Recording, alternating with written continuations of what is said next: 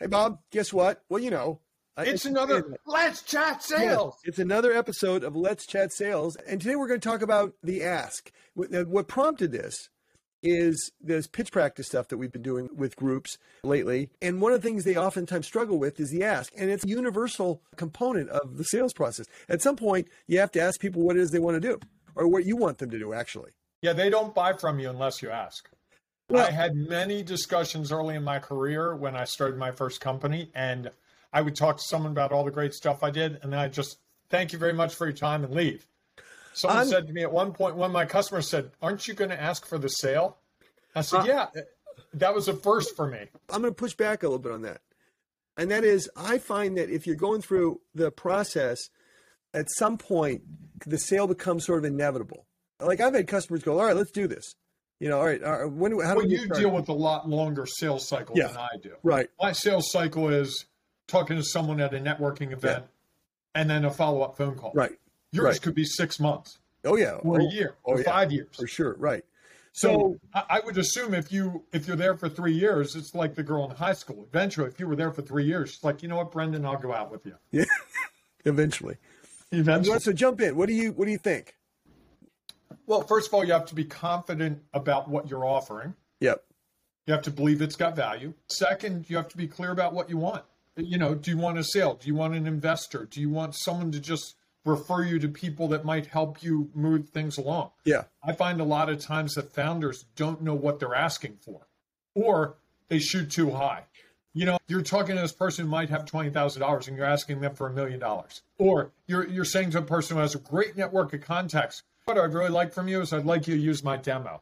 So it's got to be a match, right? Right. Mine would be, it's a function of timing, right? It's when is the right time to ask. And you don't want to ask before you've established credibility, before you've established trust, before you understand things, that sort of thing.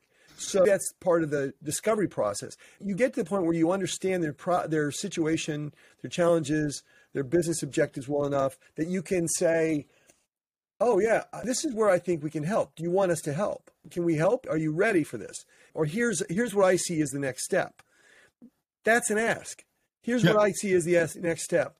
Do you agree or am I missing something? You're making them make a decision because really, ultimately, this is the thing, and I love this phrase, and that is sales is helping others make a decision. And sometimes that decision is, this is not a fit.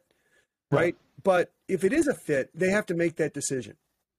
Yeah. Yes or no is better than maybe. Exactly. Anytime. Maybe doesn't pay the bills. Maybes you have to turn into one or the other, and you have to do it rather typically. And a no is closer to a yes, because if they explain to you where you fall short, right, you can often make amends and correct it and come back and say, "Hey, we heard what you said 3 months ago. Yeah. Here's a new feature that you were asking for." So what else? What else in an ask? I think the shorter the better. Yeah. And no clearing your throat, hemming and hawing, like, "I'm not really comfortable asking. This is really hard for me to do, but I need to ask you if you would be interested in using my services." There's a lot of that. There's a lot of, "Oh, I really love the picture over there." That can be problematic because it shows lack of confidence. When you make the ask, you have to wait. Right? You need that moment. You need to pause, right? You need to. It's uncomfortable too. But like, hey, here's where I see this going. This seems to be the next step. Am I right? You have to wait for them to make an answer. And it may take 30 seconds or a minute. A minute's a long time. I'm hoping it doesn't take a minute. But I've had it take a minute. Yeah. Yeah. And they often don't say yes or no right after that. They'll ask a follow-up question. What the heck do they do for that minute? They just stare at you, or they if you look at the psychological research, what they do for that minute is try to evaluate if they're making a bad decision. Do they? But I guess I'm looking at the practical. Like you're sitting across the table from them. Oh, they're looking at you. They're looking at their paper. They're going through their notes. They don't say anything. No, Brendan, I've waited over a minute. I'm like, so do we think we should do this? And then they just something's. No, it's not like that. It's more like you're selling to weirdos. Folks, Brendan's one of my clients. Just want you to know. All right. Yeah. All right. I'm just evidence to the fact that you're weirdos. Yes. So that's just funny. No, I hope you're exaggerating. I'd be like looking across the table. Hey, are you still there? That's what I'm doing. Whoa, come on, wake up. No, it can be a minute, or they'll distract. Well, that I get. Sure, they'll start talking about the football game. Yeah, whatever. Yeah, that I get. But just like staring at you in a I'm used to being stared at. You see me.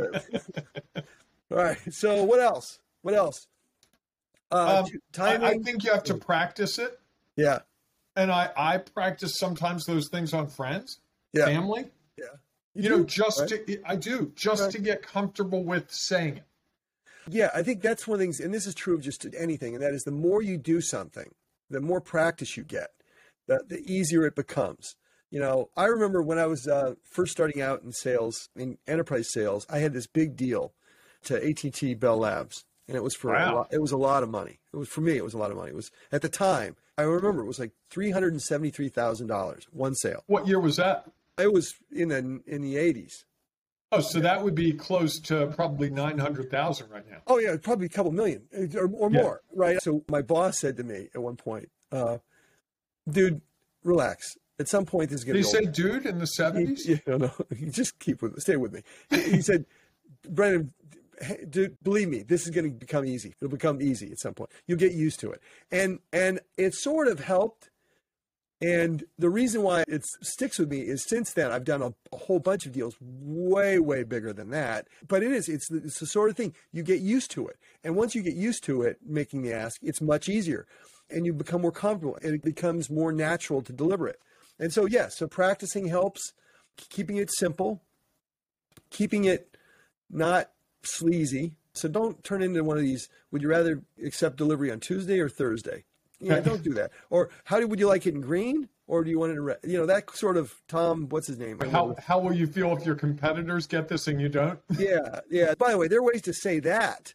You can say that, but not that overt. Not like that, right? Yeah, I think that's a very good technique. Hey, we should come back to that. That should be a future episode.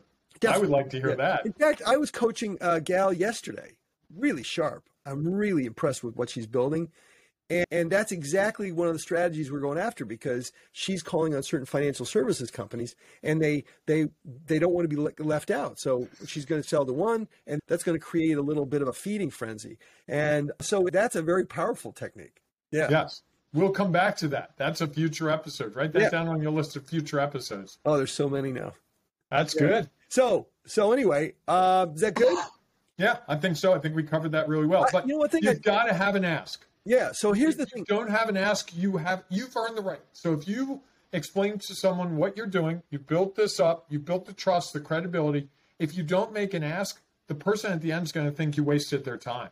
Yeah, well, I mean, you owe them the solution at that point. Here's one of the things. This goes back to the whole sales process, and that is at some point you've got alignment and you've got an agreement. You know that there's a fit.